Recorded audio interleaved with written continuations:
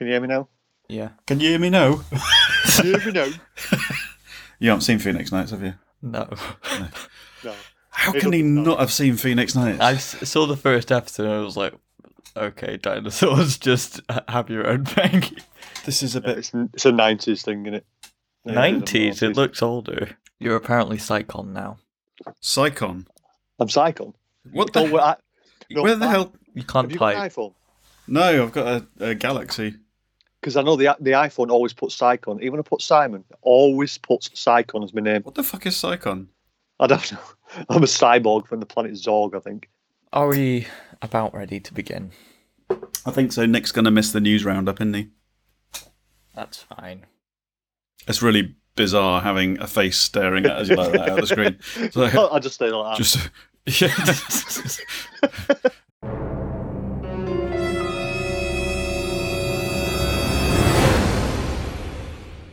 Hello, Internet. I am Firewall. And I'm the Orbiter. And today we are joined by a special guest. Or two, depending on whether or not somebody else's son gets to bed.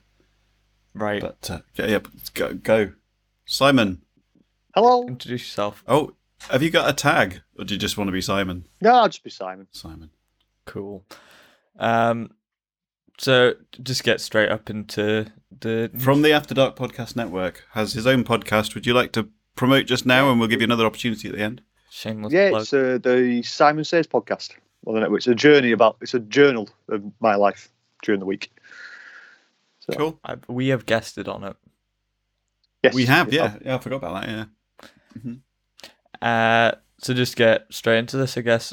So, news that's happened since the last time. Any news that's particularly on your mind, Apart Simon? from Boris Johnson being a cunt. Is he Prime Minister now? I don't know, what's happening with that? I don't know. I just saw Theresa May doing an interview the other day as Prime Minister still. So I thought she'd gone, but They're talking about, somebody's talking about taking somebody to court to stop him proroguing Parliament, is it? To get through Brexit with no deal? Yeah, because that is essentially illegal. Well, at the moment, they would have to change the law and we would have to basically become a non-democracy for it to... Yeah, it's funny that. What are you? I don't know what your feelings on Are Brexit you a Ramona are, but- or a... Are you I'm just letting everything pan out the way it pans out. Yeah. There's nothing we can do. It's Not all in the particularly politicians' hands. So invested then. I am worried though, because there are some, especially with us being in Scotland, they said that we'd be affected more by a no-deal Brexit, so I am worried about some of the effects, especially with medicines. Yeah, like you say though, there's not a lot we can do about it. I mean, we may actually get a get out clause if they decide to push through the no deal, and then obviously Nicola Sturgeon would go for an Scottish independence referendum. But under those circumstances, would Boris Twatface say no anyway? Because he'd probably be... Yeah, the Tory party, I think, said recently that they have a multi-million-pound war chest to try and stop Scottish independence. Which it's just sounds like to try and break everything up even more, really, doesn't it? yeah. I mean, I'm not 100% behind independence, but I'm just sort of at this point, I'm more aligned with the politics of Europe than I am with the rest of the UK. So I'm more happy as being part of Europe than the UK. What else is happening? There's some tennis going on, isn't there, at the moment?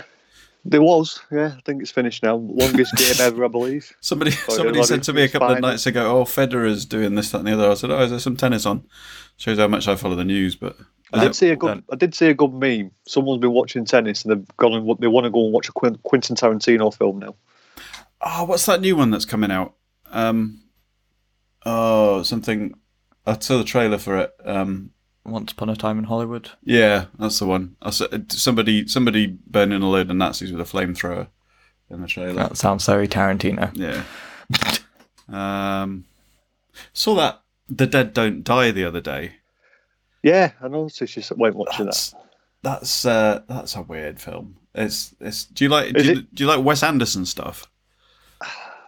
Do you know? I don't really know, but it's one of those films that's got Bill Murray in it, and I like Bill Murray. Yeah, but it's also got Adam Driver in it, but the trailers look good. Yeah, you came out mixed. I think I would like to see it again now that I know what to expect. But most of the time, going through it the first time, I was like, "What the fuck?" I'm not sure if this is supposed to be genius or it's just really bad. But I think I think it's supposed to be the way it is. It's just I think on a second viewing, I'd be more kind of I know what this is now. So I think it is a good film. It's worth seeing. But anyway, what else is in the news? The UK ambassador to the US got fired because I think he basically said Trump was inept in private. Yeah, so someone's leaked the memos or something, so it's caused a massive backlash. But still a good ambassador, I think. It's just Trump doesn't like people that actually say anything truthful whatsoever, so it feels like the world's just more and more just getting used to, just do what this screaming toddler says, because otherwise he's going to maybe declare war on someone. We don't know who, but maybe. That could segue us nicely into the subject of today's podcast. Although I did see some people circulating, I think, saying that they want Nigel Farage to do it instead, and just like to do what? The ambassador to the US job. Oh Jesus Christ! No, I'll do it. You'll sacrifice yourself. No, that would be all kinds of wrong, I think. Yeah, because I know they're very friendly. I think their campaigns are pretty connected. The only thing I can see Nigel Farage being any good at is serving behind a bar. No, he wouldn't even. No, I think he'd be on the other side of the bar drinking the stuff, not actually serving. I don't think he can even do that. It just reminds me of that story when David Cameron left his kids in a pub. Is that true? Yeah. Yes, about three and a half hours or something, and only realised when he got halfway home that he left his kids at the pub. Chaos with Ed Miliband. Anyway, before we get too... What is that you're drinking, by the way? It looks it's very... I took out of the can. It's a Blue Moon. Belgian what? It's a Belgian white wheat beer. Oh, right, okay. So I've heard you speaking about that before. For some reason, I thought Blue Moon was some kind of wine thing. No, it's a Belgian blue wheat beer. Why? So, well, it's not blue, but Belgian white wheat beer. I notice you have lots of Stormtrooper heads behind you. Yeah, it's me Star Wars helmet collection. Sorry. Yeah, I'm not laughing about you having a Star Wars collection. I'm laughing about it being a helmet collection. But yeah. Well, that's to go somewhere. No, I like collecting little things, and that's one of them. I've got a Marvel comic collection in front of me as well, and I've got all sorts everywhere. Just building a Terminator, a T800 at the moment as well. Which one's that? The Terminator, the original Terminator. Oh, right. Yeah. So, what was the liquid metal one in T2? Is he a T1000? 1000, yeah. Yeah. You haven't seen that, have you? No. Have you seen any of the Terminator films? I think I've seen parts of 2. How many are there now? There must be about 5, is there? Yes, there is 5. After 2, forget about it. Don't watch any of them. Yeah, first 2 are kind of... But they're re-releasing, they're doing a new one, and it's based straight after Terminator 2. Oh, right, okay. James Cameron's doing this one. So, he's going back. It's kind of forget about what's happening in 3, 4, and 5, and going straight to Terminator 3. I can't remember what did happen in... I think I've only seen one of them. Salvation, was it? Well, Salvation was John Connor a little bit older. Yeah. It was like a 20-year-old. Yeah. T3 was Rise of the Machine.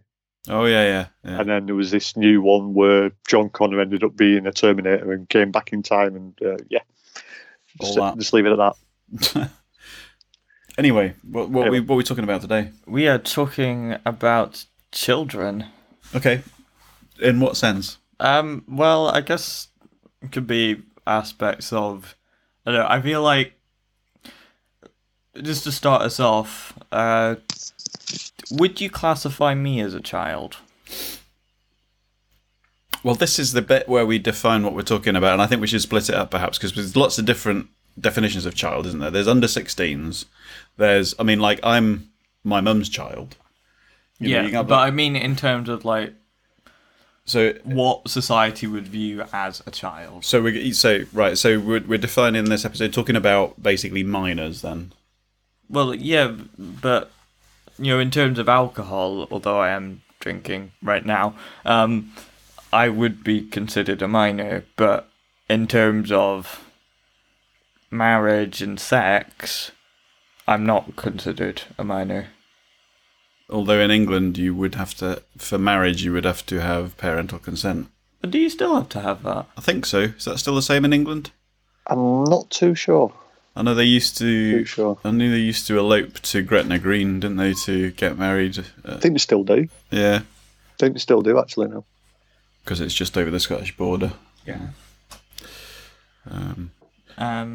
But I would say personally, I mean, it's sort of this weird state of flux where for some purposes I am considered a child and for some purposes I'm not, both in terms of what I'm allowed to do but also just how generally people treat me.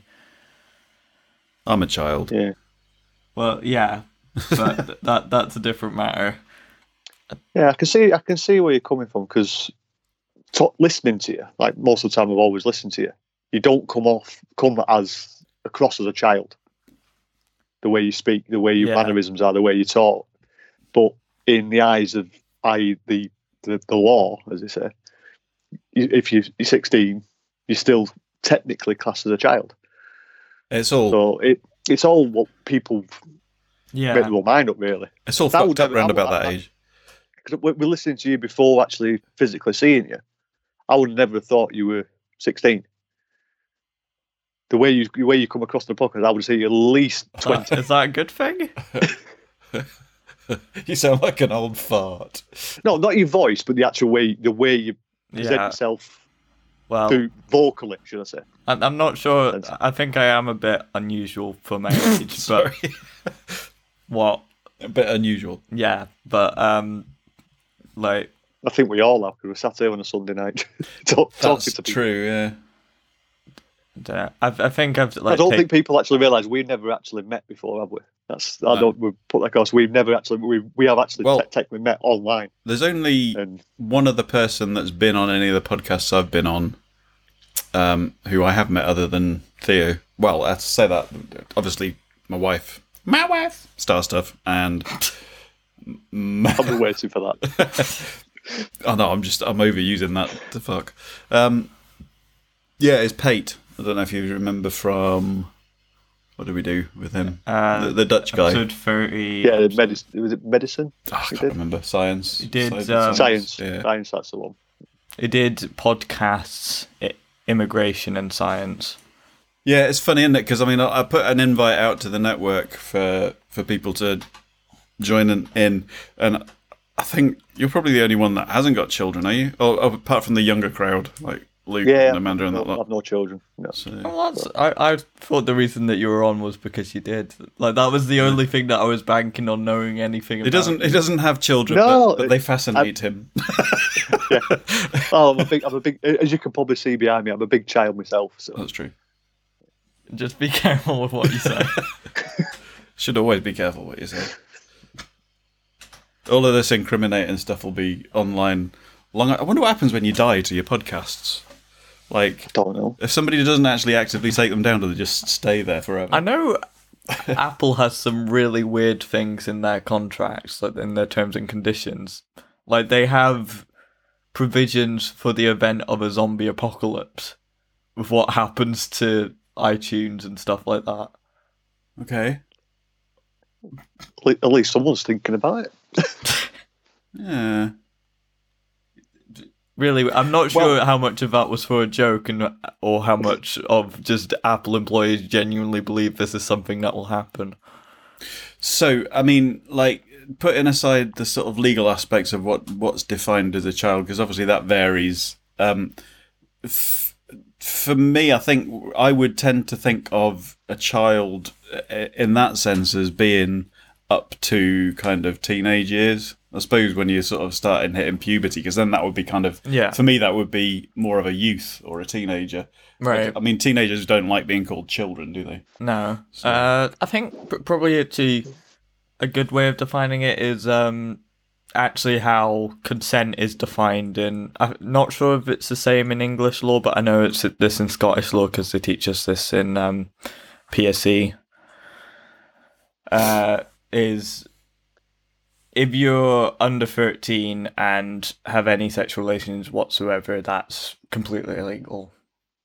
But if you're between the ages of 13... But does that include if the other parties are under 13 as well? I don't know. I think it's generally done by whoever is seeking consent in that situation. And if there's nobody over 13 involved, then there's nobody that can be held culpable either.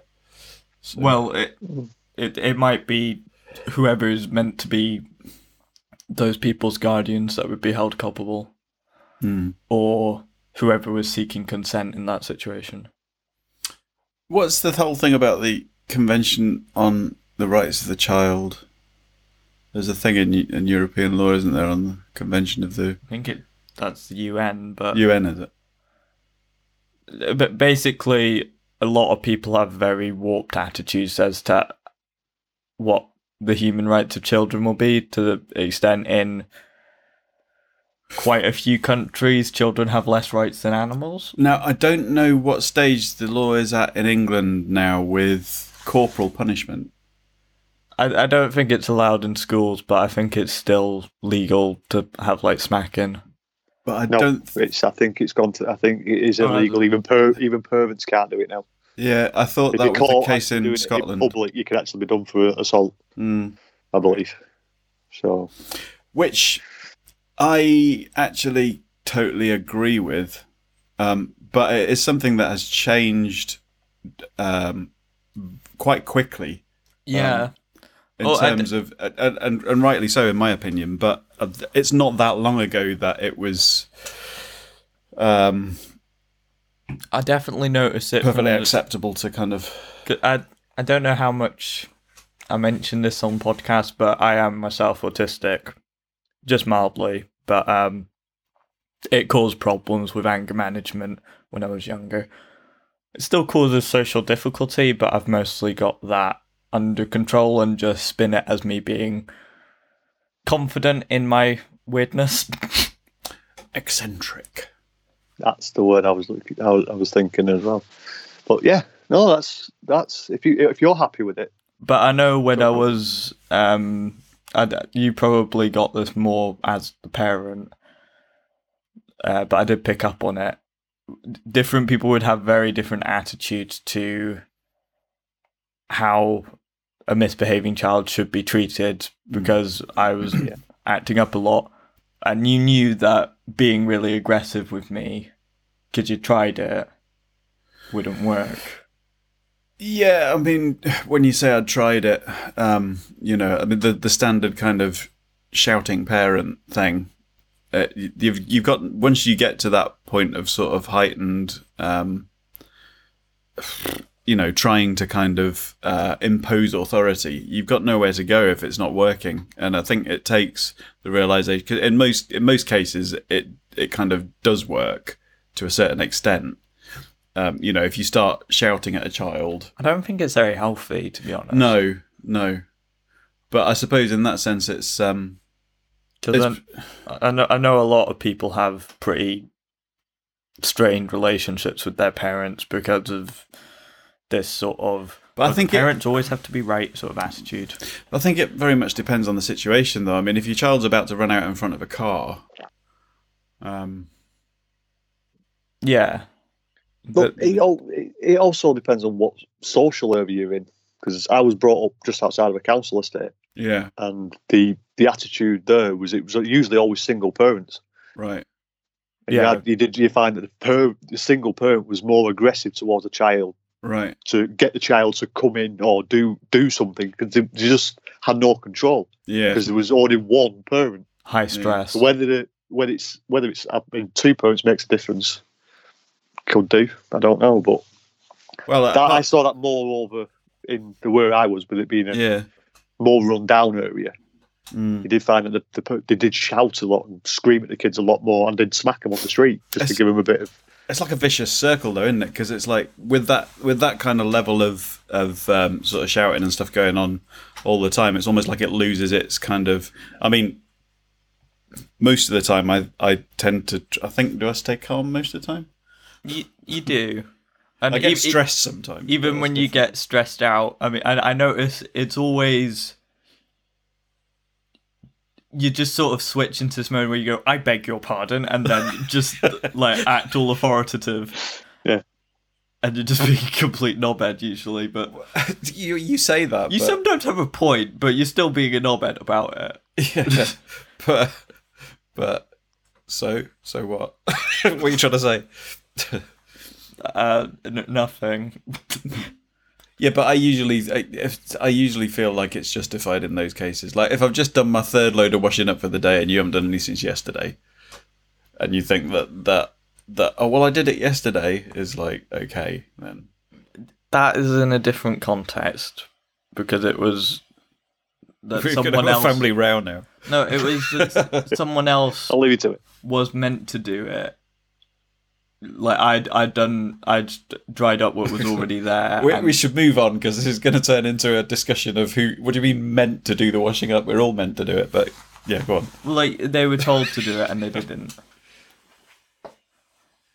Yeah, I think that's one of the frustrating things though, as a parent is, I mean, you'll know even though you haven't got kids, you'll know that you kind of you share responsibility for the house presumably, and like yes. if you can see that something needs to be done, you'll get on and do it. I usually get shouted at because I usually don't bother doing it.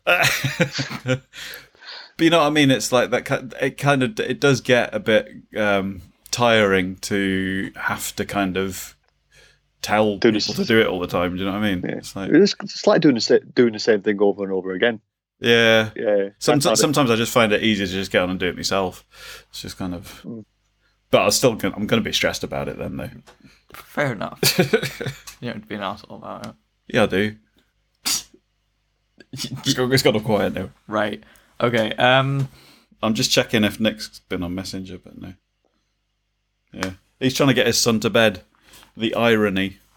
Yeah. Right. I did notice like in relation to me, and a lot of people seem to have this attitude even now. I think it has gotten better. I'm not sure particularly the influences there. I know since then smacking has become illegal in Scotland. I think it was illegal here before it was illegal. Yeah, but I know that was I think after sort of maybe around about the time that I had a lot of anger management issues. There's a weird thing in Scottish law as well, which I don't think we're on top of, which if both parents die and there's no will in place, the kids, even if there are other relatives alive, like your grandparents or whatever, the kids become wards of the state rather than automatically being, having guardians of the sort of next of kin, if you like. So if me and Mum both died, because we don't have a will at the moment. I don't know, it might be... Then... In some families, it might be safer to do it that way. Yeah, well, I think that's probably the idea. I don't know how whether or not you just automatically then go into the kind of adoption system. Mind you, you're 16 now anyway, so it probably wouldn't... Yeah. It'd be a different situation, but that is worrying though, that there's that there are so many people that maybe don't even know that they assume that if they kick the bucket that their kids are going to go to the in-laws or whoever. But no, the government step in and go, right, that's their hours now. But I did notice that a lot of people had this attitude of just be more strict with them, as if they didn't really think much. Yeah, it's not. We had a. I suppose we were at the back end of the sort of diagnosis. You'd been diagnosed when we first went to Florida, hadn't you?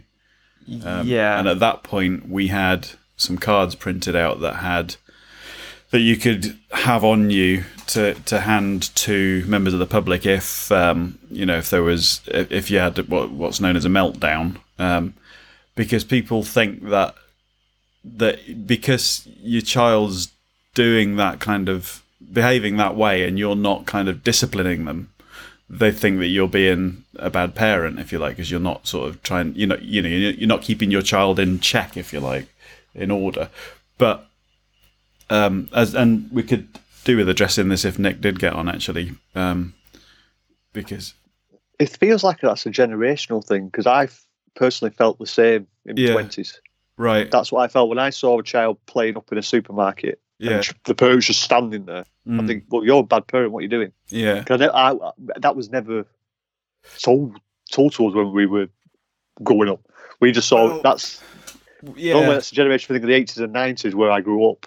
It was How old are you? I'm 36. Right. So you'll be the same age as Nick then, roughly. Yeah. Yeah. Well, yeah, a few months. Yeah. A few months older. So it's. I don't know whether it might be the same. It might be about different areas as well. It could be how the society got across to you. Because if I saw a child just screaming in the middle of a supermarket, when I used to work in a supermarket, I used to see it all the time as well. Yeah, you'd assume you just see the it's just bad behaviour. Yeah. You never. But now it's more to light about the autism and children's behaviours being affected by different forms of autism, which is now more educated and more put out there that people understand. What do you think about, obviously, mental health issues like that across the board, I think are better addressed now, but there's also different pressures now in society, especially for, I don't know whether it's worse for kids or for, I'm thinking specifically about things like phone addiction. And this struck me, actually. I was sat in the green room at the Sound of Music that I was doing this week, and I thought, and there was like maybe 8 or 10 of us all in the room, and most of us were adults, sort of middle-aged, and it's just completely silent, and everybody's just looking at their phones. And you're like, conversation. That is. I mean, in a similar kind of thing, maybe say 20, 30 years ago, everybody would have been sat smoking. Right. And I wonder if it's the same kind of thing. It's just that kind of. I mean, it's an addiction. It's not as bad for your health, at least. No, but there are different. I'm wondering whether or not children who grow up in a world that has that technology. Do you think they would be better adjusted to use it responsibly then? Better, but that's compared to people that aren't adjusted at all to it, basically. I'm not necessarily talking about your sort of age, but I definitely notice it when older people are complaining about young people always being on their phone, and you actually see them on their phone more often.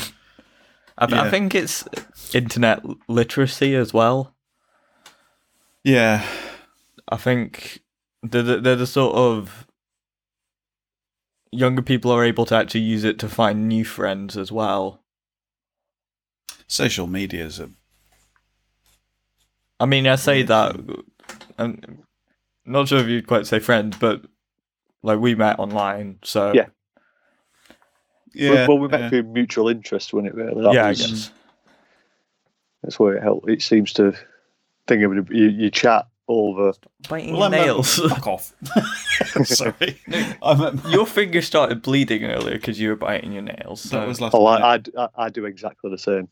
Don't worry. They have a go at me now because last year one of my fingers got infected and it blew up like a balloon and there was all green pus coming out of it. Yeah. And... Well, you're a piano player, so you should know better. Where was I? I feel like I'm the parent in this relationship. Suits me. Vice versa. I've lost my thread now. I was going to say something and you've completely derailed me. if you haven't got any other threads to throw out there, quickly, because I know there is a bit of controversy about this, and to be honest, I'm amazed as to why. Kids learning about LGBT relationships in school. Yeah. Because there's still protests going on outside some schools in Birmingham, I think. Yeah, well, when I grew up with that kind of thing, there was no education about it at all. I don't know if it's the same for you, but there was nothing about that. Well, to be honest, there was nothing at all about relationships. It was all the biological side. There was nothing about. We got a little bit of the relationship side. Yeah, I think I noticed. Plus the physical side. I think I noticed when we got onto like the sort of when I was in the sixth kind of later teens, towards the end of school. It was coming in more into the kind of sort of personal and social development kind of classes, if you like.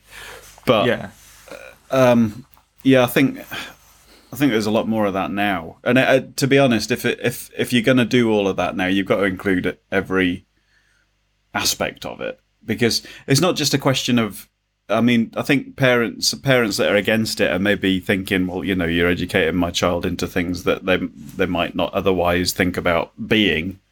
That's their worry. I'm not saying that that's justified, but it's as much an issue of, for me, that if there's going to be people of different orientations around them, then they should be aware of that as being an option, and so they're not treating them as if there's something wrong. Meant to try and prepare you for living in the real world with other people. And it would make sense to educate people about all types of people, because really just trying to learn that from TV and other media, you would get a very warped idea of what gay people are like. I mean, it does seem to me that there are a lot more gay, lesbian and bisexual and transsexual, all the different LGBT things. There seem to be a lot more of them, but I don't know whether or not that's because there are, or just because they used to stay hidden. Well, they didn't used to even admit it to themselves. Yeah, but it used to be illegal to 1987, was it? Yeah, that's true. Which is still pretty recent if you think about it. Yeah, not that long ago. 1967. No, I'm sure it's the 80s. It was a question on the chase and it came up. We've had this discussion before in. It's just going to get Google open. In one of our, I think it might have been our gender episode. Actually, I'm not sure. But I believe it was quite late. When was homosexuality decriminalised? Yeah, definitely. It was definitely a lot more recent than feels comfortable. Yeah, I think it's 1967. In Scotland, it was 1980. And later became amended in the Sexual Offences Act of 2003. Yeah, I think where I'm hearing it from. Yeah, it was the act bit that you were saying about it. It was still not changed in law or something, wasn't it? But yeah, I think it was to do with. I think it's Section 28 or something along those lines, because even when it was decriminalised, you had to be 21. Yeah, I mean, at the time, I remember thinking that was a bit off. It's like, well, you can't, you're either saying that there's equal rights here, or you're not. You can't just say, well, it's all right as long as they're over 21. It's like that's just as double standard as not allowing it at all, But I notice it does say it decriminalised homosexual acts in private between two men, both of whom have had to attain the age of 21. So does that presume that before that time, that between two women it wasn't? It was actually legal between two women before that, and I think that's mainly because these laws were written by men who would probably either not think about lesbians or actually be turned on by them, so they would want it to be legal. It's a weird world now, though, isn't it? I mean, like the whole... has that thing happened with the porn block thing yet? That's been put No, it's been put back. It's probably never going to happen because it's unimplementable. Yeah. But speaking of that, the idea behind that was actually to try and stop kids from viewing porn. Any views on that yourself? I used to go and get the magazines from the shop when I was 12. Did they sell them to you? No, well, I did look quite old for my age. Right. 12. Yeah. I used to smoke at the same time as well, so I used to be able to buy cigarettes. That used to be a lot easier to do. I mean, like, I remember at the age of 14, 15, being able to go in and buy a bottle of vodka from an off license. You always find the certain shop that used to sell you. That's why I used to try each different shop, and there was always one that sold. Yeah. So that's what we used to do. But I mean, that was back when. I mean, when I remember late teens, there was a pub in Rushden where I used to live that was actually nicknamed the Youth Club because there wasn't anyone in there over 18. You know, it's like. Well, I used to drink in the pubs at 16. I was playing darts at the time, and it was a landlord who said to me, he knew how old I was, and he was willing to serve me alcohol because he thought it was reasonable. Well, they didn't used to enforce it that much, did they? No. It's gone like 20 years ago now, isn't it? Yeah. And you could probably reasonably argue that it's probably better now that they do some enforcement because sort of figuring that out on your own is probably not that great. But then it's weird now though that, I mean, you reach the age of 18 here and you can go to the pub and stuff, but then you go over to America and you've got another 3 years before you can have a drink over there, you know. And I don't know whether they seem to have more of a problem over there than we do over here, I think. Yeah. I think that's to do with prohibition. Well, I'm talking about the youth side drinking to excess. We do have people who are binge drinking. Yeah. When they're 18, but Americans at 18 when they can try and get a drink, they'll do it, and they'll do it a lot more worse than what I've seen. But it's always it's that forbidden fruit thing, isn't it? It's always more attractive when you. Because the prime example is Halloween Horror Nights. Yeah. We see 18-year-olds Brits. They're fine. Yeah. You see 18-year-old Americans and they're throwing up everywhere. Yeah. Yeah. So even though they enforce the 21 age a lot more strict over there, they still find a way. They were pulling them out of the lines and stuff, weren't they? Yeah. Oh no, I do know there've been problems with Brits going over to like Ibiza and completely binge drinking. Yeah, that's a 2000 thing. That thing, 90s, 2000, the club 18 to 30s reputation. I think they still do it in various places where just Brits will go over there for a cheap holiday, binge drink, and all the locals are just like, well, just calm down. Just that took over from Benidorm, didn't it? Yeah. Well, I never actually did that kind of thing. My first holiday was to Benidorm with my dad. So yeah. But my first proper holiday was with Julie. Right. When I was 18. I've been with Julie since I was an 18-year-old. So right. We've had we had couples holidays rather than young binge. Getting absolutely smashed holidays. Yeah. But we used to go. There used to be areas like my dad used to live in Corfu, and Cabos was a no-go area. Yeah. If you weren't that kind of person, because it was just people getting up at 2:00 in the afternoon. I do remember 5:00 in the morning going to Magaluf, and we got one of these sort of night flights, and the coach would take us to the hotel, and we'd be arriving like 2-3 in the morning to book into the hotel. And the first thing we saw when we drove down the main strip on the way to the hotel was people just lying in the gutter. Basically, it was just like. Standard. But I think that's also down to what they've been brought up like. Because I was never brought up that way.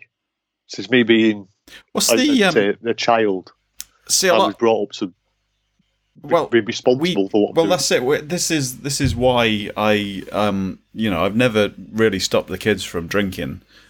Even when you were like younger than 10, you had like a little sort of shot glass with some beer in, didn't you? But I just think that kind of the forbidden kind of fruit thing is the worst kind of sort of. Now I can handle it fairly sociably. I mean, it's a similar thing when you look at the licensing hours. What are they down now in England? Are they? It varies from pub to pub.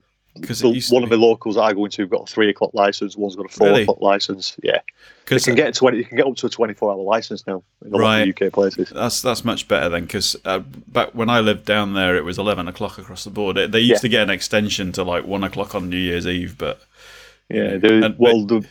my local where I used to drink before it got closed down, it used to be 11 o'clock, 11:30 last orders. Yeah.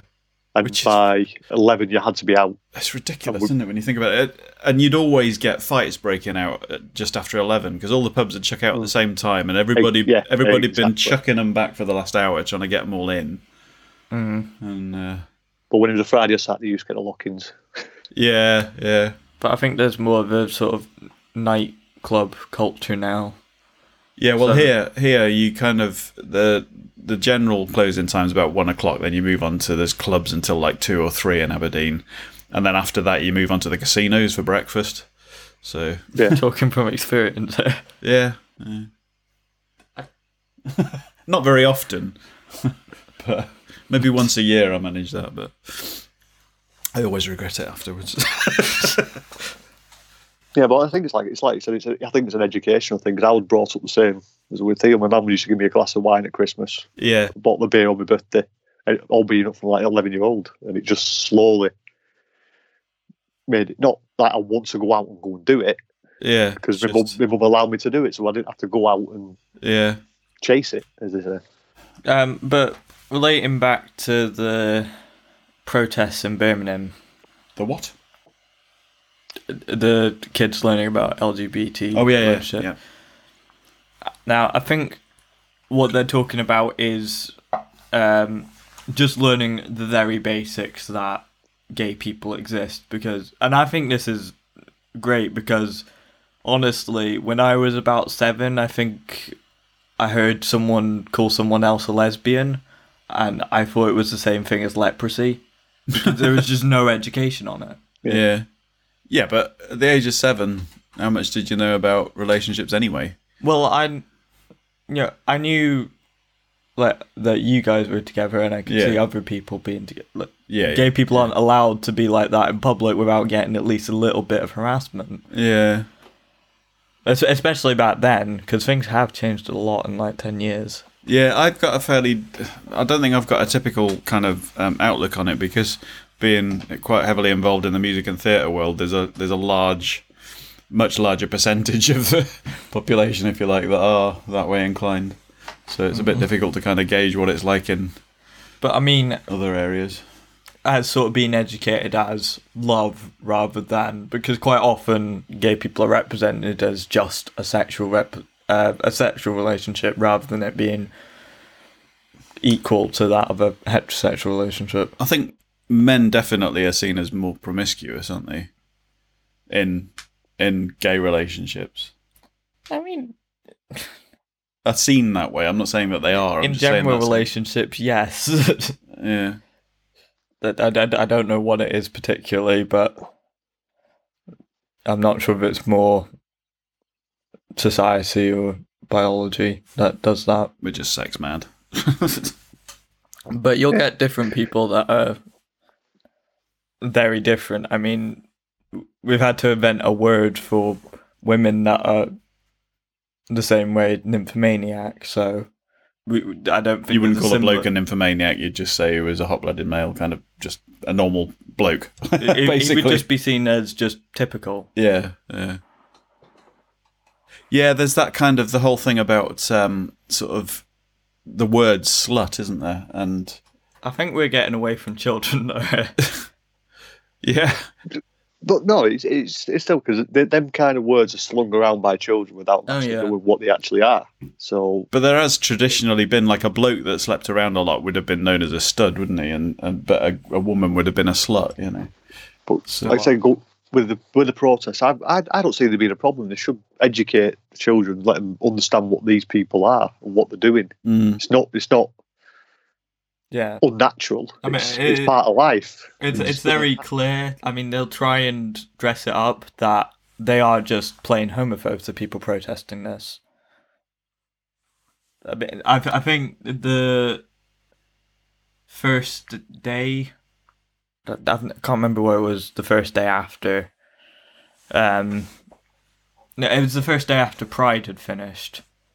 They were still there, and one of the things that they said was, we don't want our kids to think that this is okay. But they don't realise. But that's kind of like the uneducation of when they were younger. They've just not been educated that way, and it's just it's a generational thing that's changing. Hopefully that there's a lot changing now. The children now are completely different to what I was when I was a child. Hopefully it does get better, but sometimes more education can be a bad thing sometimes, because it can. But see, I've thought this about, like, I know it's something that we're completely used to, having like men and women's toilets separately, but when you really think about it, it's like, well, why should there be, apart from the issue of having urinals? But obviously, if you had integrated toilets, you wouldn't have urinals anyway. But I generally see them as a bit pointless, because almost everyone that I talk to, it's like, you don't feels really uncomfortable at the urinals. Yeah. Yeah. You don't, if I see, especially if you're next to someone. I'll go in a queue with a line of people. Because I always try and go miss one. Yeah. What do you do if there's like two? There's a gap with just two in between it. Which one do you stand next to? And this happens a lot as well, like at weddings, because I do a lot of weddings, and I'll be sober because I'm playing, but there'll be a lot of drunk people there, and they come in and they'll stand next to you and the urinal next to you, and they'll be like, they'll start up a conversation, and you're like, I just feel really uncomfortable here. We're both stood with our dicks out, and this stranger just trying to ask me how my day's going. And it's like, I'm just trying to relax and have a piss. It's like, nah. But anyway, that kind of digressed a bit. But yeah, you don't have a separate male and female toilet at home. You know, it strikes me a little. It's got a little bit of a flavour of apartheid about it. You know, not quite, because they're not usually that different in quality. Like, apartheid had toilets that were holes in the ground. But the point about it was about keeping people apart, though. That was. Yeah, but it's not that they're being treated too differently when they are kept apart, though. Will they not stem from when going back even further? Because one of the schools that I used to go to had a boys' entrance and a girls' entrance. Yeah, it's been there since 1907. Yeah, there's one of those in Aberdeen. And there used to be a boys' side and a girls' side. Yeah, still the signs are still the actual stone signs are still there above the doors. Yeah. Yeah, so I think that was perfectly normal. And that's where it's all stemmed from, where you've got your separate everything. What is that about? Separated. What is that about? I mean, because that still happens. You still get all girls' schools and all boys' schools. It's like, I'm not quite sure I understand. I mean, it was perfectly normal in our day. That was fairly standard for a comprehensive school to be all girls or all boys, and it's like, why? What, you're not preparing people for the world here. People have argued that it keeps concentration, but well, it did at the time. Apparently, it tended to result in better exam results for boys, but not girls when they integrated them together. Girls did better in single sex, but boys did better in mixed. It's just sort of keep it mixed, because the world isn't going to be that separate. I mean, in the past it would have been, but this is where I actually think that things like, once you get to the age where you can go to like a further education college, I think you're better off in that environment than in a school sixth form, because you then get mixed with people of different ages as well, which is the arena that you're kind of going into. You know, you're not going to only be with people your age. You know. Yeah. This hasn't been that much about children, has it? No, well, do you want to talk at least a little bit about raising me as an autistic child? I will... no, not really. I've had enough of that. What else do you bloody talk about? Well, I had a bit of a strange thought yesterday, I think, when I was trying to think of ways to talk about this. Obviously, there's different ways of defining what the term child actually is. You've got like sort of child folders on computers, which basically are like it's like a descendant of something that depends on something. A child is a descendant, basically, isn't it? Right. If you're not looking at this is a very weird way. I know, I do that. When you're not talking about children as in defined by law as an age thing, the concept of a child is a descendant of something. Like I am my mum's and dad's child, you are our child. He's going to interrupt me now and derail my... really going anywhere by the sound. I am. Fine, continue. You're just not letting me. So, in that sense, am I not like the person that this is going to get metaphysical now? The person that I am now, is that not technically, in that sense, the child of my former self? Because without my former self, I kind of, everybody learns from their past experience, don't they? Right. So you in the same way that you might learn from your parents, your present self is kind of a product of or a descendant of your previous self. So your child self from last year to you, but like my child self from say 20, 30 years ago is almost like the parent of me now and I'm like a child of myself as a parent. What are you smoking? You know what I mean? No, he does. He's okay. I'm just as confused. You're genetically identical. Yeah, but right. There's concept in philosophy. It's a thought experiment. Oh, okay. Ship of Theseus. Basically, I'm not sure who proposed it. Basically, a ship that's over the years gotten worn down and has various parts replaced to the point where every part of it has been replaced. Is it still the same ship?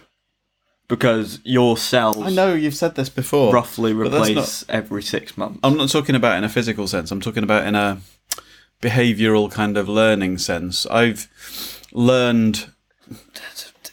I am the child of my past experiences. Right, you don't learn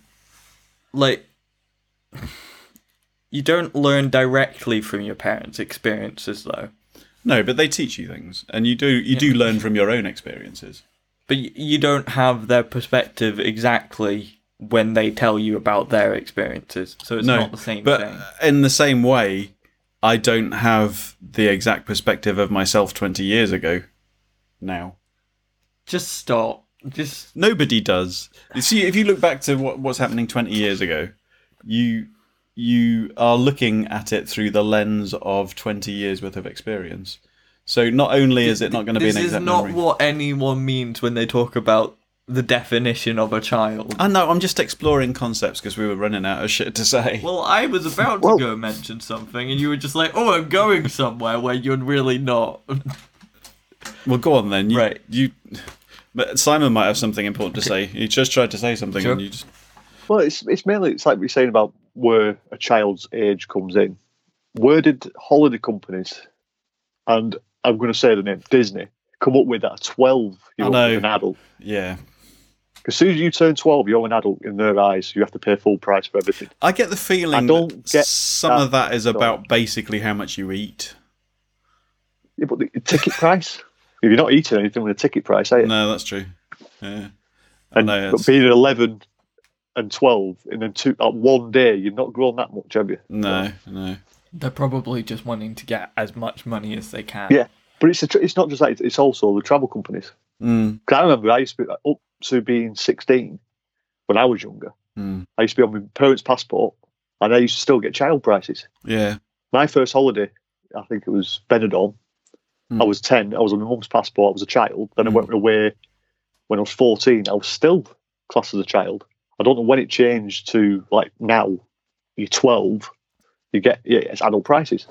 They've probably picked up on the most efficient way to organise age, so that you've got the people that are wanting to give their children an experience whilst they're young and kind of a bit naive, really. They'll get swept up in the magic of it when they're below 12, and then people above 12 are more likely to... Cynical bastards. Yeah. Well, It's like technically you're calling a 13-year-old an adult because you're having to pay for him as an adult. The other thing is as well, there's certain places as well where you can't buy a children's meal if you're over the age of 12, even though you might not want to eat the whole adult portion. Yeah, unless you just get it, and especially at Disney, just say my child's over there. That's what I do when I get some stuff for Julie. But it's like, surely in that sense, it should literally be on the amount of food that you're ordering. It's got nothing to do with how old you are. But it is defining an age, a child, isn't it? Really, it comes into where do you define the age of an actual child now? I think with all these different social things. Everywhere. Maybe they should just like weigh people. No, because American children would be adults. Classed as adults. Yeah, yeah, quite rightly so. Yeah, I would be the weight of a 6-year-old over there. Yeah, we've got some American listenership. They haven't been in touch. I'm sorry, our listeners. These all. Yeah. Right. I need more beer. I was going to say, with your dad... Who are you talking to? Yours, because I don't know anything about Simon's dad. That would be weird. Yeah, but you're asking about something, so that would imply you don't know what it is you're about to explore. Talk about... Because your dad had anger problems. Uh-huh. And I know you've said that he usually took that out on my nan, your mum, and your brother. I should be taking this more seriously than I am, but go on. Right. Do you want to talk about what it's like growing up like that? Because it's a difficult one. Because how long was he like around in your? Well, they divorced household? when I was 7. Right. We basically it all came to a head when I was 7. My brother was 12, 13. There was an incident where she became aware that it was, going to potentially be life-threatening, so she basically just had to get out. And they divorced at that age. So I possibly have less early memories than most people might. I think generally people don't tend to remember much before the age of sort of 4 or 5, do they? No, I remember bits and pieces, but you showed me a picture of when I was maybe 3 or 4. Yeah, I remember certain things. Yeah, it's like there's a picture of me mixing the plaster that my dad was fixing the back wall in the yard. Yeah, the picture's there. I was 3-year-old. When I see the picture, I remember doing it. So I think everything pretty much rebooted at the age of 7, because not only did they split up, but we moved completely from Leeds down to Northamptonshire, and everything just sort of started again. So yeah, you just sort of had to get away from that environment. So it's weird. I don't know. What's it like? Well, but it was before that time. It was normal, but you got no concept of what everybody else is going through. Normal for me then was just being scared most of the time, like every day. But he wasn't home that much, so the fear was more when I knew he was going to be coming home. But because he was a travelling salesman, he wasn't around that much, so that was fortunate. But what you later in life, because I know I was fucked up later in life. I know kind of still am, I think. More recently, because there's more understanding. Because what did he have? Was it bipolar? Yeah, I think it's called bipolar. It was manic depressive, which I think it's the same thing. So he was on like lithium and stuff later on in life. He had all sorts of things because he was diabetic, but he never used to bother to look after it that much. I don't know. It was just an idiot, basically. But he couldn't help it, so we're all idiots, really. It's difficult because if I start talking about it seriously, it gets all serious and kind of. I just prefer to just forget about it and just kind of, To be honest, it was weird though when he did die because I didn't know what to feel. It was some of it was relief, but you still kind of, what was it? I can't remember what it was I saw it in, that even though somebody's an arsehole, it doesn't make it any easier to grieve for them. Yeah. Yeah, that was in Jessica Jones, I think. I don't know if you've seen that. Chance to see that. Season 3. There's so much to watch these days. It's like, there might have been a monster, but it doesn't make it easier to, say goodbye, if you like. Because in some ways you kind of, it's almost like you hold on to the blame. You can up to a certain point, I can kind of, even as an adult, I know you're kind of responsible for your own actions, but to a certain extent, you can hold on to the blame unhealthily. I think you can hold on to the blame. You can assign the blame to someone else, right, for the mistakes that you make. But when they die, it becomes more obvious that actually you are responsible for your own actions, and you always have been. It's just, it becomes more apparent at that point that it's like, well, you just got to move on now. Okay. I'm actually scared to death of when my mum goes, when Nan goes, because we've been really close. And I think that's one thing that as you're growing up, you kind of, there's going to come a time when you potentially have to address the Breaking Bollocks audience on your own. That'll be a difficult episode. I mean, I doubt this podcast will still It gets a bit morbid now, isn't it? Well, to be honest, you never actually think of that when. Well, bringing it back to children. Children never actually think about that. No. I think. I don't know if you ever thought that when at your age, Theo, but I never thought my mum not being there when I was 16. I do. It's a shitty feeling, so you don't do it often. But it's especially when someone like a more disconnected relative, so like my granddad, your dad. Yeah, you got used to saying goodbye to. Yeah, I'd seen him. Grandparents. I'd heard about him, but I didn't really know him that well. But then if you then think about closer grandparents, I mean, you'll notice a lot more when... The idea was that that made me think about mortality in general. Yeah. And then that you sort of imagine what it would be like if someone that you're closer to died. I don't remember first realising what... Have we done a death episode yet? Yes, we have. Thought so. So 26. How the fuck do you know that he's autistic? I have a good memory. Yeah. We've got a database with everything on it for the next 2 years, I think. Okay, that was because we changed the schedule so that we actually have half the videos in the next 2 years, so... But yeah, that's gonna be it's gonna be a weird one. When you find yourself at the top of the tree, if you like. Oh yeah. Don't know. I expect to die at like 27, maybe. That must be a horrible thing as well. People like parents that have to bury their own kids. That must be.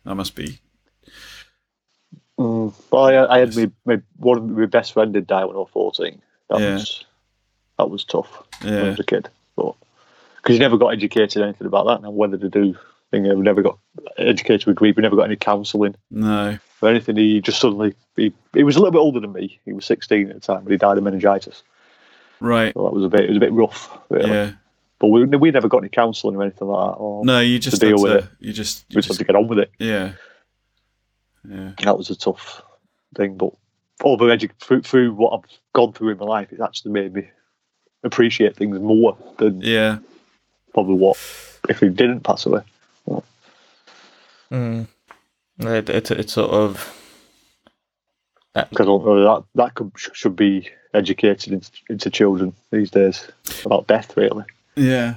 I don't think they talk about it too much. At least, I think maybe they'd talk about it maybe to do with themes in English or something along those lines. Sort of dealing with death as a concept, but not really in terms of personal development. But I was thinking, how would you feel? Obviously, you are now of the age where you can be a parent. Oh yeah, fuck. I mean, I could technically be one earlier, but and I think the law is I sort of touched on this earlier in Scottish law, at least, between. So if you're 13, 14 or 15, you are allowed to have sexual relations with someone else of that age. It's a little bit grey, I think. Right, how do I add an extra person to the chat, Simon? I'm not sure. I think he just ongoing calls in, call. doesn't he? Yeah, I think if we just send it to him, it should send him an invite to it, like you with me. Oh, you are useless. How do I do this? Start video. Create new group with Nick or start video? Start video call. Is that going to be a separate call though? Find out. Oh shit! I've just fuck's sake. Oh Jesus! Oh Jesus! Oh, I mean, I had worse instructions. No, we're just trying. Hi Nick. We've just lost Simon because I've just tried adding you to a conversation with him, and how do I add another person in here? You're just on audio, aren't you?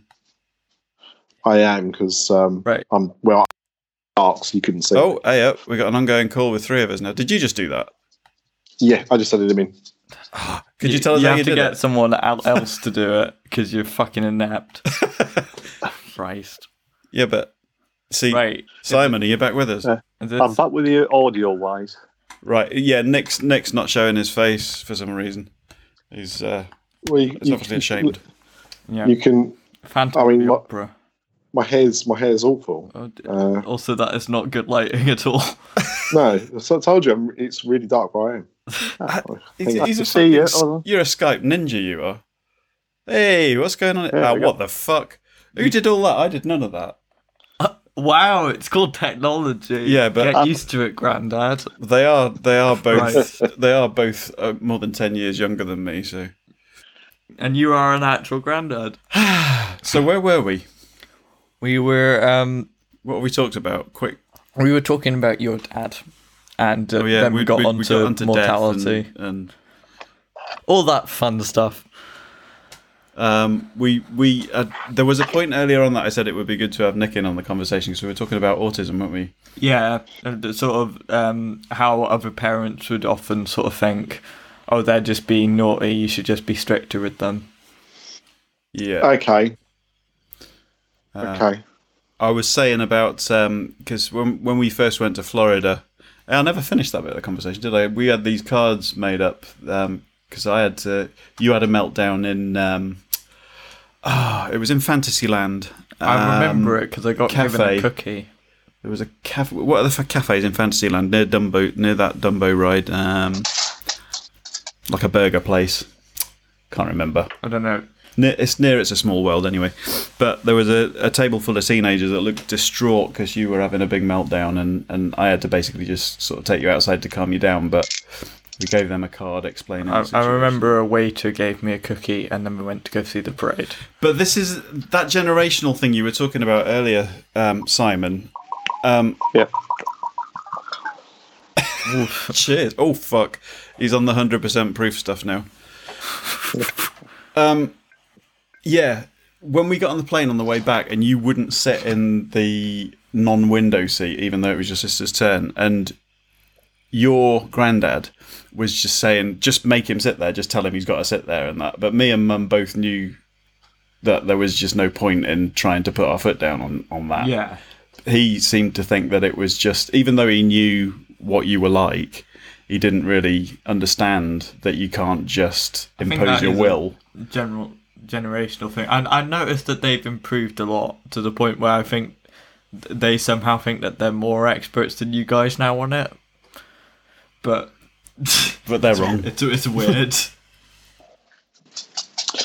It's a funny one, right? Because I'm estranged even from my parents. Yeah. And I had an email a few months ago, and one of the things in this email was my mum talking up the fact that she must know. She kind of understands how hard it must be with an autistic child because she's seen autistic children at the school she works at. Right. And the problem with that kind of attitude, like number one, she's never met my son. Yeah. And she's probably never going to meet my son. Secondly, as you know, autism is a spectrum. Yeah, every case is different, isn't it? We were having this conversation the other day. I say that we was having a row the other day. Me and my wife. Sorry, I said that wrong. Me and my wife. She, because when she first thought that he could be autistic quite early on, I turned around to her, and I remember doing it. I turned around to her quite flippantly when she said that, and said, "Look, if he is, he is, and we'll be able to deal with it. It's not a problem." Yeah. Because my view of autism at that time was very much, almost like Hollywood autism. Yeah, right. Rain Man. Yeah, it basically it heightens some senses. It gives you a few issues, but in some ways you're like a superhuman, and in other ways you might have struggles. Yeah. Now, my son, my case, he's non-verbal. He can barely say like a couple of words. Lots of stimming, and these are all things that I didn't really understand. See, that's something that Theo used to do a lot more stemming when you were younger than I witness now. But maybe it just takes different forms now. I don't know. I noticed I do sometimes still do it in private. Like if I'm watching a video and like I'll let my imagination run wild, and that will like get me quite excited. No innuendo intended. Nobody had thought that till you said that. But. Yeah, well, I felt like I needed to say it. But I noticed, I'm not sure if it's more of a sort of, because I know... You know what stimming's short for, don't you? I know that other people with like anxiety do this, like shaking your leg up and down. Yeah, dithering. Yeah, I'm not sure if that's a sort of me sort of constraining that to where it's less visible, and that's because of social pressure, or it's just sort of something that's happened anyway. See, I do that. Do you two ever get like annoyed looks from your other halves, like if you just sat like sort of waving your foot around while you're watching TV, or? I do the leg thing. Yeah, I do the tapping, and it's become worse. It's become more annoying because I normally work from home. I normally work upstairs above the living room. So, right. I will start doing it and not realise that I'm doing it until I kind of get shouted at from upstairs to stop because we've got wooden floors. So I don't move my foot around, but yeah, I'm definitely my leg will go, and I won't really notice. Yeah. I do the the finger thing, like you biting the end of my fingers and my nails. Oh yes. And I also get the breathing heavy, I believe. But watching TV, I'd be like that. Is that not snoring? Yeah, but Julie says I'm snoring when I'm watching TV, and she's like, "Stop breathing in!" She just slap me. Just like, stop it. Nice. Autism to domestic abuse. I like it. So, this is why it's always good to have a separate chair or sofa, because then they can't abuse you without getting up first. Also, they noticed you doing your annoying things less. Depends what the view is like. Depends where the eye line ends up. But going back to what you were saying, like I do think that there is, especially when it comes to autism, I think there is a not just a generational thing, but also I think a lack of understanding in general. We're actually in the middle of a massive row at the moment with the nursery that my son's in, because of lots of things. But there seems to be a real, with certain members of the staff, there a real kind of lack of knowledge of what triggers my son and what he does and everything like that. And that's from people who are supposed to be it's their job. Yeah, well, I mean, not you can't just say like nursery staff in general necessarily, but if you've got people that are trained and are called Senkos, you expect them to have more of an understanding than just somebody who works in nursery. And actually, they appear to be the worst ones. Now, interestingly, they're the oldest ones as well. So maybe that kind of does revert back to the generational thing. But I think with autism in general, I think it is a lack of understanding and knowledge.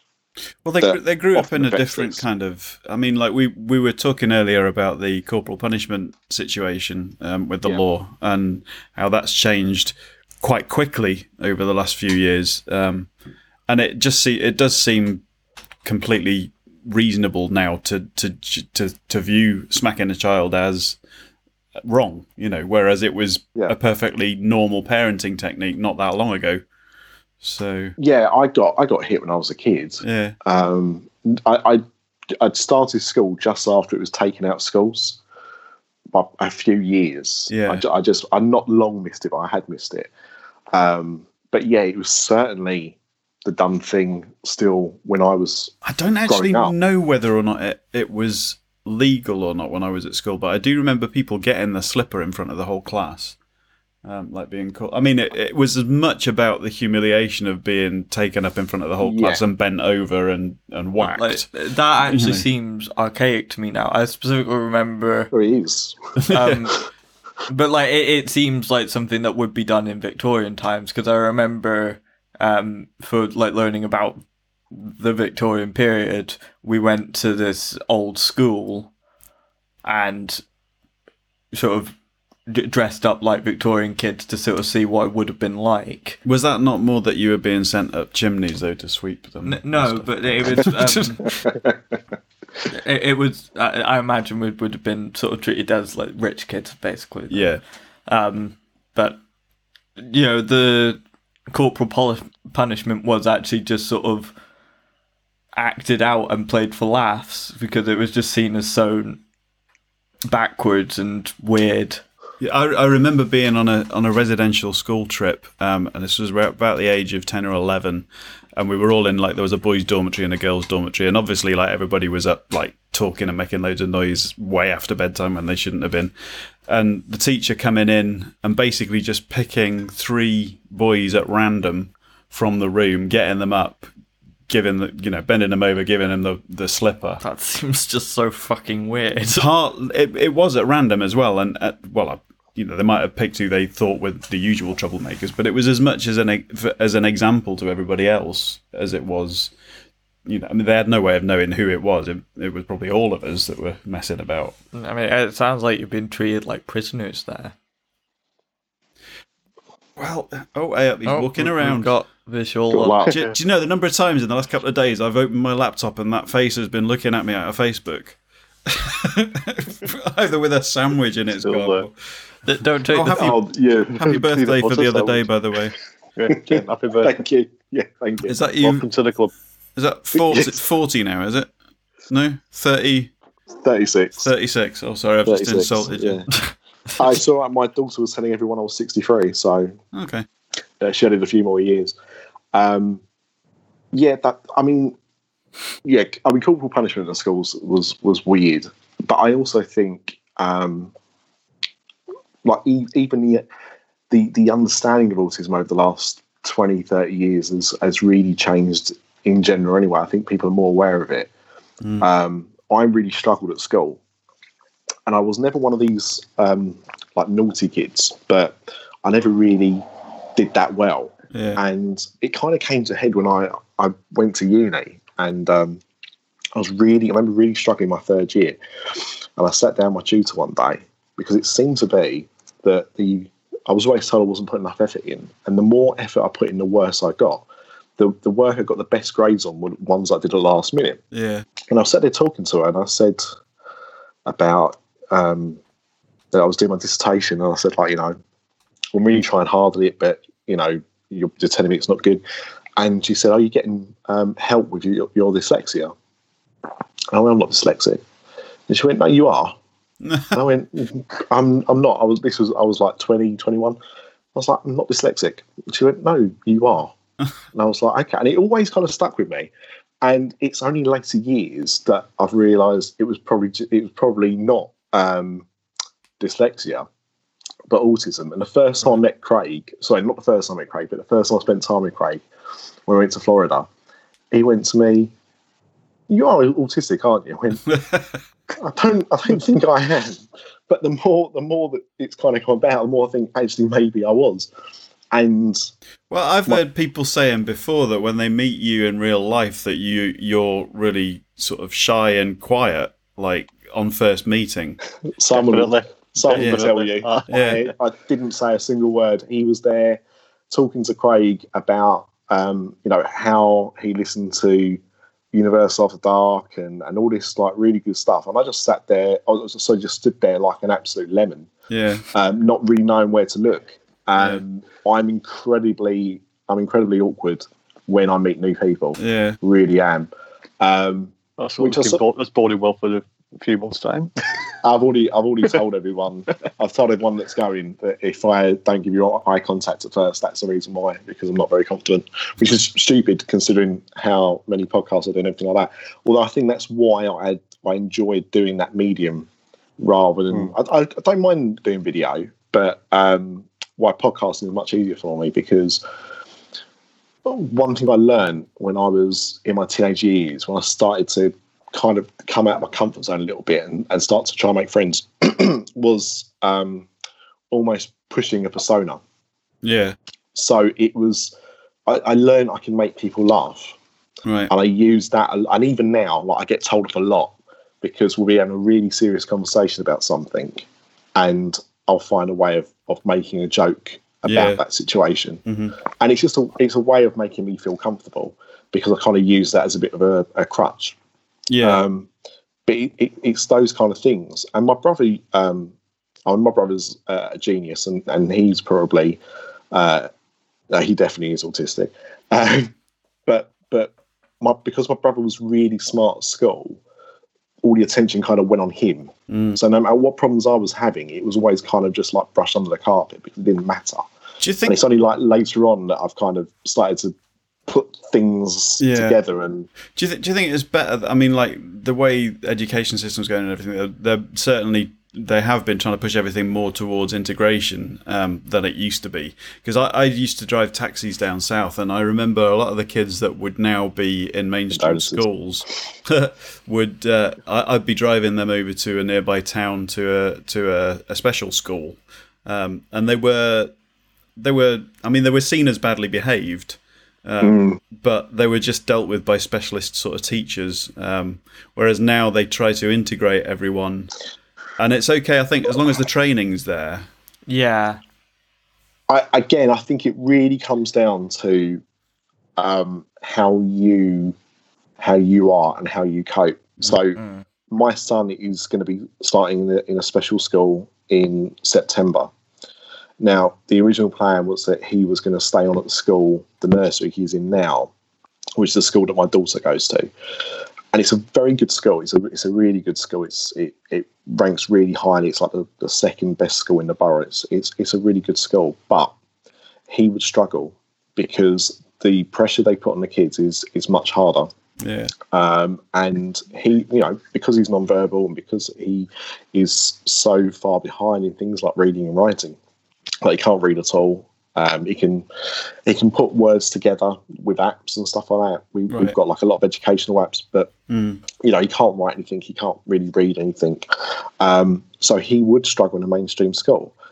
But for those kids that would struggle, but not to the same degree, then yes, we are seeing, I think, a lot more of getting the support in there, but allowing them to integrate more. Yeah. So I really think it does come down to personal circumstance.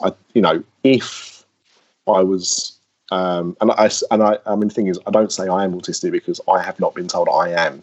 Yeah. Getting a diagnosis as an adult is incredibly difficult, and I want one not because of being able to kind of tick that box and answer a lot of questions about myself, not for any kind of help that I can get because I've coped so far. I think, but the point just the recognition is the way I've always sort of seen it is Because a lot of people have this attitude of, well, everyone's on the spectrum, which sort of feels like they're sort of belittling people that are above that point where they're considered autistic. So, like, well, I'm on the spectrum too, so, you know, where's my certificate?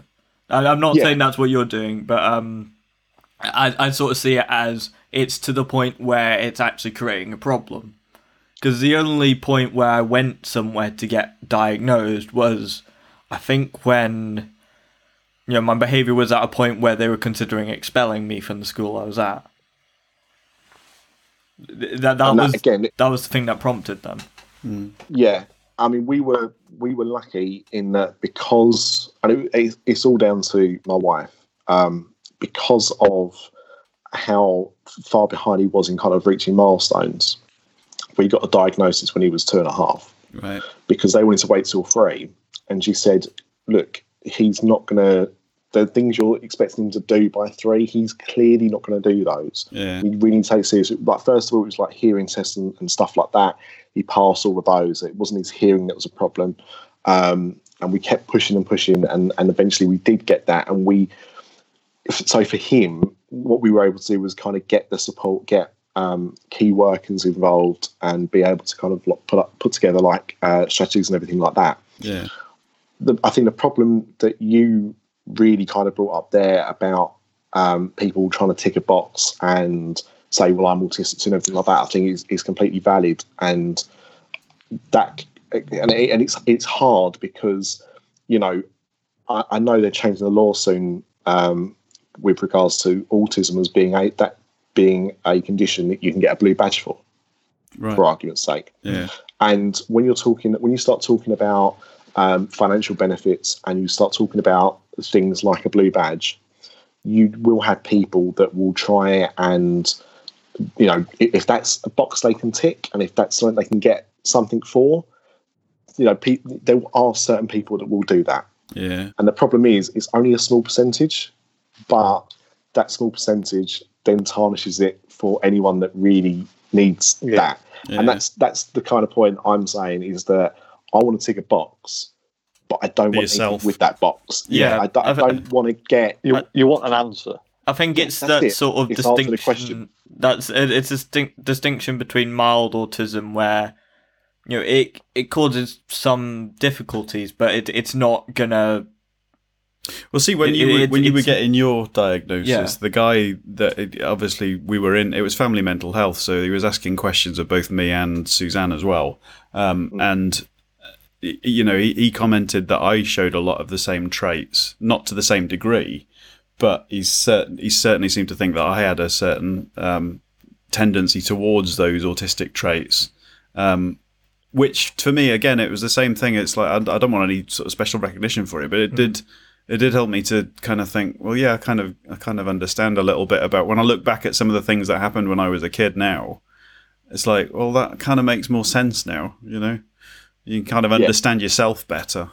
That's it. It's, for me, it's trying to understand my journey and kind of how I've ended up and how I process things and how I do things. My daughter at the moment, she is really excelling at school. She's reading at I can't remember if it was 9 or 10-year-old level. We got a report through the other day. She's like well above average in a reading compared to her classmates, and above for maths, which was a surprise to us because we're both useless with numbers. But we think she's autistic. Yeah. And they won't give her a diagnosis because she's at school, and the problems that we see with her at home, she doesn't really do at school. Yeah. And the school, because she's at school, they need to be the ones that get put her up for seeing somebody. And she can cope, you know, unlike my son, she's able to talk and do all these things, but it's the way she handles information and the way that things affect her. Like at the moment, it's death is really affecting her. She's 6 years old. She shouldn't be thinking about it in the way that she is.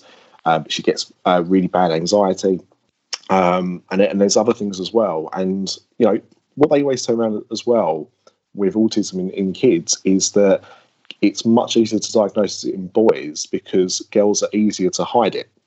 Right.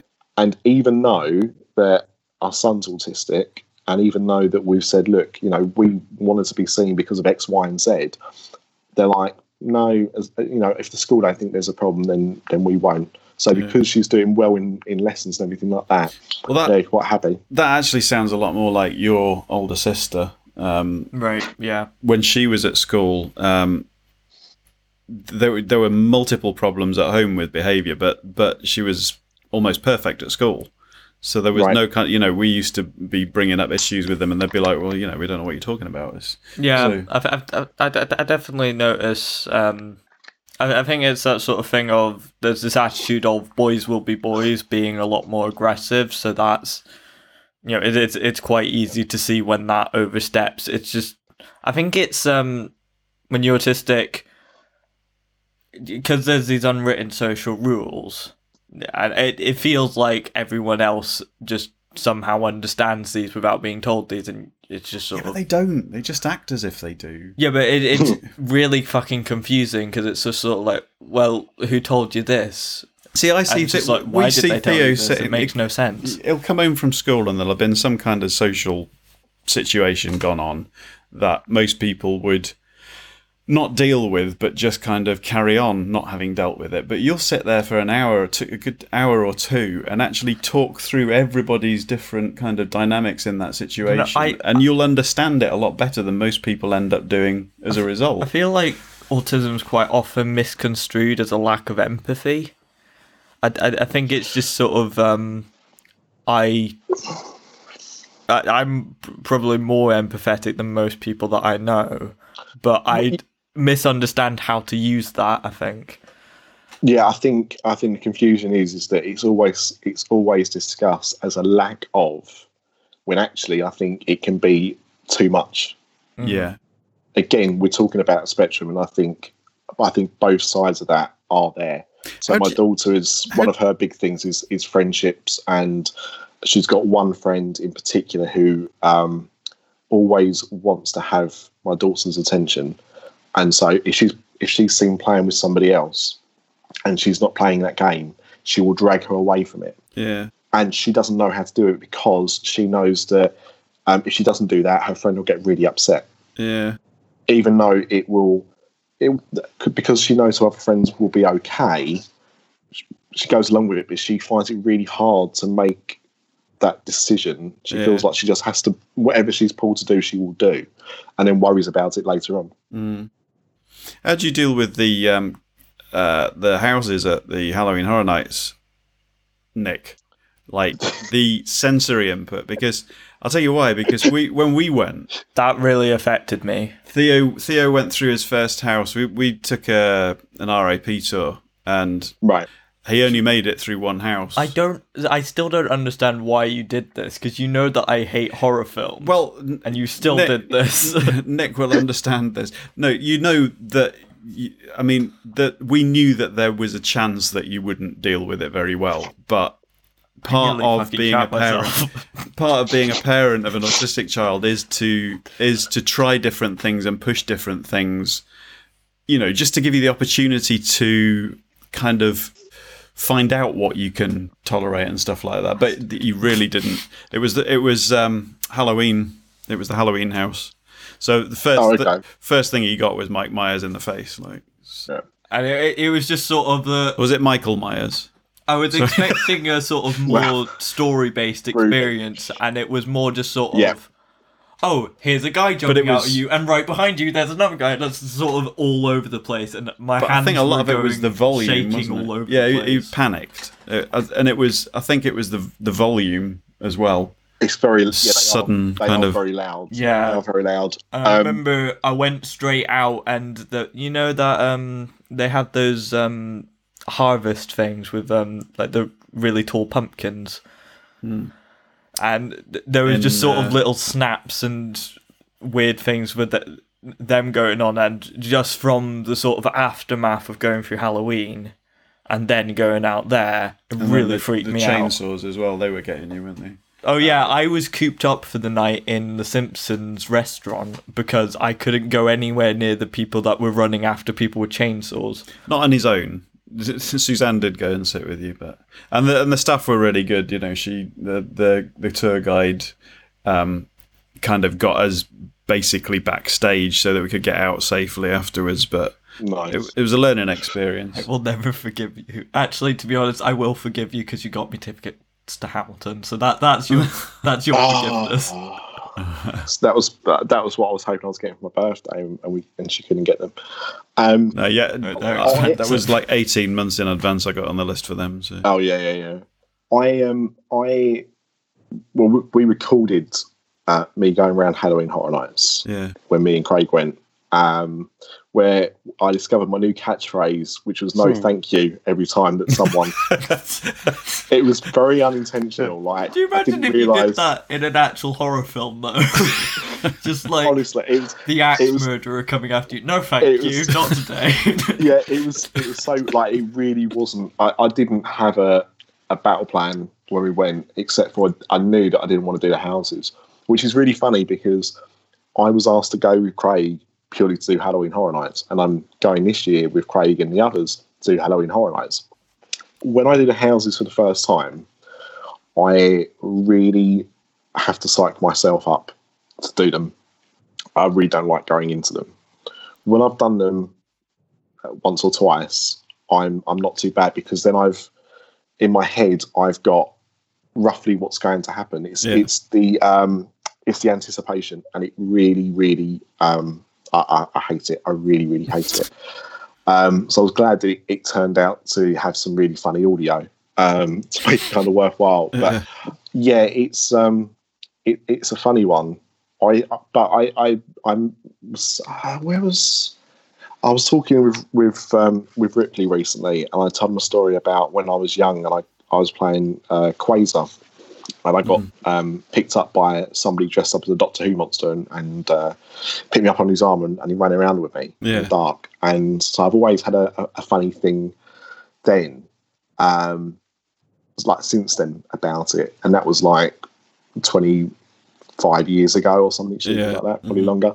But yeah, I think the thing with Halloween Horror Nights is I think the houses are beautiful, but I do struggle to go around them until I'm comfortable in there because it's that anticipation of what's coming next. And I'm like it on a lot of rides as well. I have to really psych myself up. Yeah. Even, what's it called? Tower of Terror. Yeah. Now, I've done that ride that one freaked numerous me out times. A bit as well. Yeah, I've done it numerous times. And so I know what the ride is. I know what's going to happen on the ride, but I struggled to get myself on it. And when me and Ryan went to Disneyland Paris a few months ago, and there was a group of us that went, they all love Tower of Terror, but I could psych myself up to go on it once. Yeah. And then they were like, right, let's get straight back on it. And I was like, you know what, guys, I'm going to go and do something else. Yeah. I didn't want to tell them because I find it really hard to pump myself up for it because I enjoy it when I'm on it, but it's the thought of going on it that I think it's the sort of cinematic build-up because it's got like you go up to the ghost family in the elevator and you're not quite sure when it's going to drop, but it's got so much story build-up to it, and then see that if it was just you go up, you drop, and I would be fine with it, but it's the sort of experience of it. That reminds me of the first time when I took Nienna on Rock and Roller Coaster in Florida, and it was the first big roller coaster she'd ever been on. How old would she have been then? About 9, 10 maybe? 8. Yeah. So she'd never been on a really big roller coaster before, and we'd been through the queue, and she'd seen the launch several times, obviously. Oh wait, was this in Paris? No, this was Florida. Oh, so she would have been 8 then. Yeah. So we're sat in the car, and for some reason, you know, you've got that kind of bit where you sit there for a few seconds and then the traffic lights go and you get the countdown and you're off. For some reason, we sat there for a good 2 or 3 minutes waiting. Oh, yeah. Yeah. And she started crying and like getting hysterical. And it's just that because you never know quite when it's going to happen. You know what's going to happen. That reminds me of when we got stuck on 13 in Alton Towers. Yeah, that was fun. You were so cruel. Because we got... Have you been on that? Nice. I have. You haven't. There's a lift hill. We got stuck on that, and it was a good 10 minutes. And then later on in the ride, I expected it. There's just as you go into this building and the tracks just stop, so you stop there, and I was just expecting it to go backwards because I knew that the ride goes backwards at some point. Spoiler alert. Yeah. The floor actually drops from under you, so I was shitting myself because the ride had broken down earlier. And then I was just like, oh, this is meant to happen. Thanks for letting me know. Well, but that's the excitement of things like You're that, an isn't arsehole. it? We haven't spoken much about the subject of the podcast. No, we haven't. But That was the subject. Children, yeah. Yeah. apparently. Well, reminiscent of our childhoods. Yeah. You got to get up at 5:30, haven't you? I'll be all right. Don't worry about it. We need more beer. Are we going to carry on much longer? Or because if we are, I'm going to need more beer. If not, then I'll wait. Are we wrapping up? Do you have more to say? What do you guys think? I barely have anything to say at the best of times. As a person that's just spent ages talking. Children are great. I was one once. Ooh. Simon, was you a child once? Yeah, I think I so. still am. Quickly, and I know. So we got now 2 people that aren't parents and 2 people that are. Just on that we know of. Someone once said to me, I remember I was working in Sainsbury's. I was probably early 20s. Sorry, sat in Simon. the smoking room, and someone came up to me and said, "Oh, how's your daughter?" And I went, "Don't have a daughter." I went, "Yeah." I'm like, "No," and then my mind just stopped for a minute. I thought, "Am I going to be going on Jeremy Carlson?"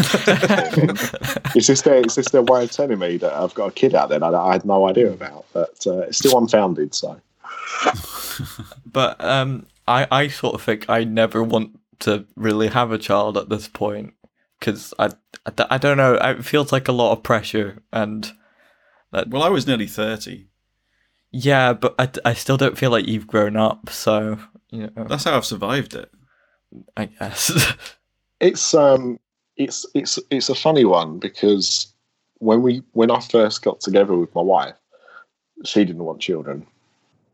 Well, she didn't think she wanted children, and then that changed over time. Mm. And I think, and now, I do think, do I want to become a parent? Which is a bit late, really, thinking about it now. But I think sometimes it's circumstance, and I think sometimes it's just how you change as a person.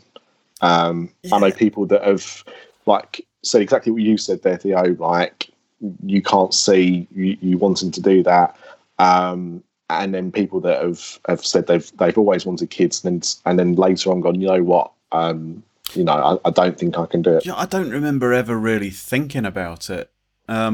When me and your mum, That's hardly surprising. No. Not in the way that it sounds. But when I met Suzanne, she already had a 6-year-old. Right. Yeah. And it wasn't something that I had to think, well, do I really want to take that on? It was just like, I knew that she had a kid from when we met, so it wasn't like something that was sprung on me. It was just part of the package, you know what I mean? But I don't remember before that actually thinking, do I or don't I want kids? It was just at that time, it just seemed to be at that time. You didn't have to deal with the early stages of complete frustration. No, but it's in some ways it was more difficult coming into as not with no parental experience whatsoever, coming into a situation where somebody's already that age.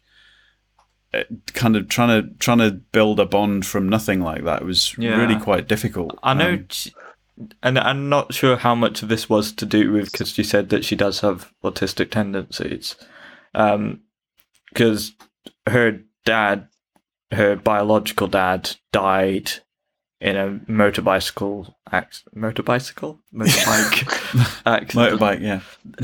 This is a really weird turn to take for something that's really fucking horrible. It was a motorised penny farthing. Christ. They do have those in London. Do Really? They do. No. Yeah. Fucking hipsters. I've not literally seen one in real life, but I know that there are versions of those that hipsters have. So yeah, Oh, it's like bloody Of course there are. unicyclists. What we're coming to. just be glad you have to see hipsters. Yeah, motorbike crash. She was 10. Yeah, and from what I understand, she was sort of That was hard.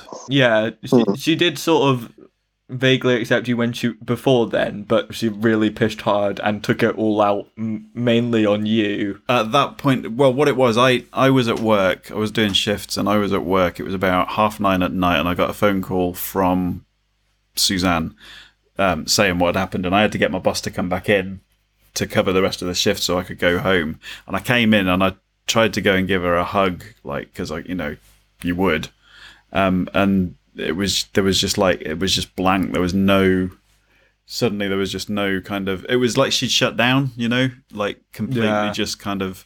And at that point I knew I'm just going to have to step back. And we knew that there were going to be many years of repercussions after that, just because you don't come out of that kind of unaffected. Yeah, I think it's much easier stepping into someone with a child when they are under one. Yeah. Or certainly not kind of talking level, because when you're talking about a 4, 5, 6, 7-year-old, whatever, they're their own person, they've got their own personality, they've got their own traits, they've got their own kind of ideas about things. Babies don't. To the point though where it must have been a couple of years ago, and this is how long it went on for, really, that I know I felt distanced. Was that a couple of years ago? Me and Suzanne had a big row at your grandparents', and it was about something to do with you, actually, because you'd refused to eat something, and one of us was trying to make you eat it, and the other one was saying no, he doesn't have to, and we'd fallen out about it. And I went off, and I was in tears because we'd had a big bust up about it. And she came along, Lorian, she's been on one of the videos. I don't know if you've seen it, so Quite a few. Yeah. And gave me a hug and asked if I was okay. And it was like, that came completely out of the blue. This was like when she's about 20. And it was like completely, like, I had to thank her for it afterwards, because I'd never had that kind of concern from her before, Yeah, I think that's because she really, specifically, I think she was about 17, and it was around about Christmas time, which is perfect for fucking arguments. Oh, Jesus, yeah, I remember this. Because I didn't, I think there was quite a bit of friction between me and her, because I think we're more similar than we'd probably like to admit, in that we like to be in control. Do you? I think I think we've both gotten better at this over the years, but like, are you saying that ironically? No. Oh, sorry. But no, I specifically remember I'd asked her, because she'd moved out at that point, or she'd been staying at a boyfriend's house for some time. So I'd asked her when she was coming home, because I didn't really understand what was going on, being a bit in the dark with that. Not sure how much of that was me being young and how much that was being autistic. No, we were in the dark as well. But so I'd asked her when she was coming home, and then just all hell broke loose. Oh, that was she was 15, and she started spending time at a boyfriend's house. 15. I thought she was 17. I have no idea how time works. This was probably before that happened then, but we were rightly concerned with her being only 15, that she was spending, nights out at her boyfriend's house. She hadn't been home for like 2 weeks. We've been talking for years about moving her out of the bedroom that she was in. No, what was it? Because there's 2 bedrooms, and there's like 2 girls and Theo. And you were sharing with your sister at the time. Yeah, and you were getting to the age where you needed to not be anymore. So we had to rearrange the bedrooms so that the 2 girls were together and you had a room on your own. But she just happened to come in come back for the first time in 2 weeks, just as we were moving all our stuff out of her bedroom, and it was like, what the hell's going on? I've just come. It's like, well, you've not been here for 2 weeks. You've known for years that this was going to happen. We thought, like, it's like, but obviously at that point, ever since then, she said that we were basically throwing her out. He was throwing her out of her room. Well, into yeah, a different room. yeah. Camera's just gone. You guys are the only ones on camera now. I feel like this has been a really random episode. Well, this is what happens when you ask me to come on. Like, that's what happens. Fine. It's been nearly 2 hours. Should we wrap up? Do you have much else to say, anyone? I need more beer. That's what I have You've been to say. saying that for like the last half an hour. Oh, yeah, but I've got to start getting back on with my life tomorrow. It's been fucking mental for the last few weeks. I'm Pick on up the holiday, pieces. so I'm fine. No, you've got all the housework to do. I've done mine. Once. It's Anyway. fine. This is the part where we just act. Okay, out let's finish the parenting. podcast off. What do you mean act out parenting? And me and Simon have to like step in now, and you know, Simon, you can be the dad, I'll be the mum. Oh, And, Can we watch? Maybe in September. No way, I'm you'll going have to to get a fight ticket. Craig. You'll have to fight Craig for that one. Apparently. this has gone very weird. Should we wrap up before something illegal happens? I'm going to leave an awkward silence deliberately. Right. I have been Firebolt. I've been the Orbiter. I've been Simon. I've been a pain in the ass. Yeah, I suppose. And this has been... Episode 39? 39. Apparently. Children.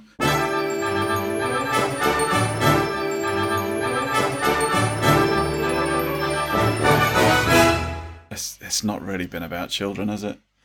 It's been about, I mean, just basically I think we're into the post-credits bit now. It's sort of about parenting, isn't it? I Is mean, that on another episode? everything you do is about parenting, basically, if you're talking to me, isn't it? So we can spin this Maybe as in your anything. mind, some of the things I was doing last week might not have been Okay. about parenting. I don't want to know. No, you're not going to. Anyhow, yeah, we already did the closer, didn't we? Yeah. Thank Just you. the outtakes. Thank you very much. Thank you very much for your contributions. And what's the next episode about? You're very welcome. Art, I believe. Scraping the barrel now. We're not. We've done all the big guns, haven't we? We've done gender, we've done sex, we've done war, we've done Well, there's still quite a few big guns left. art. One of the Let's not start on that now. next ones I think is culture and journalism, so they're pretty big. Okay. So we still got that. That's pretty deep. Yeah. And art's pretty deep itself. It's just because you're not particularly artistic. Well, apparently I did that. this is what we're doing now is art. Apparently. Is it? Apparently. Wow. Okay. It's expression, isn't it? Yeah. All of us here now do at least a podcast, so therefore that is a way of expression. I feel like we're invading the next episode, but you could shit on a canvas and call it art. We're modern art. People have. Yeah. Let's leave that for the next episode. And the point is, you're making a comment on what's considered art. Look, you've started the next episode. for fuck's Whatever. sake. Anyway. Right. Shall I end the call then? Yes. Yeah. Thank you very much for your contributions, and A pleasure to see you all. Thank you very much. hopefully there will be more at some point. Definitely. Bye. Bye. Bye. That was awkward. We're still on mic. Yeah, but not on Skype. They won't hear that till they listen No. to the episode. Do you know what though? What I was looking forward to, and they've fucked it. I was thinking that they would be on audio and we would be on camera. So I was thinking, You wanted to flip them off. I was thinking we could, without them knowing, but it's too late now. Call recorder is having a problem recording this call. Well, of course it is. It's finished. This podcast is part of the After Dark Podcast Network.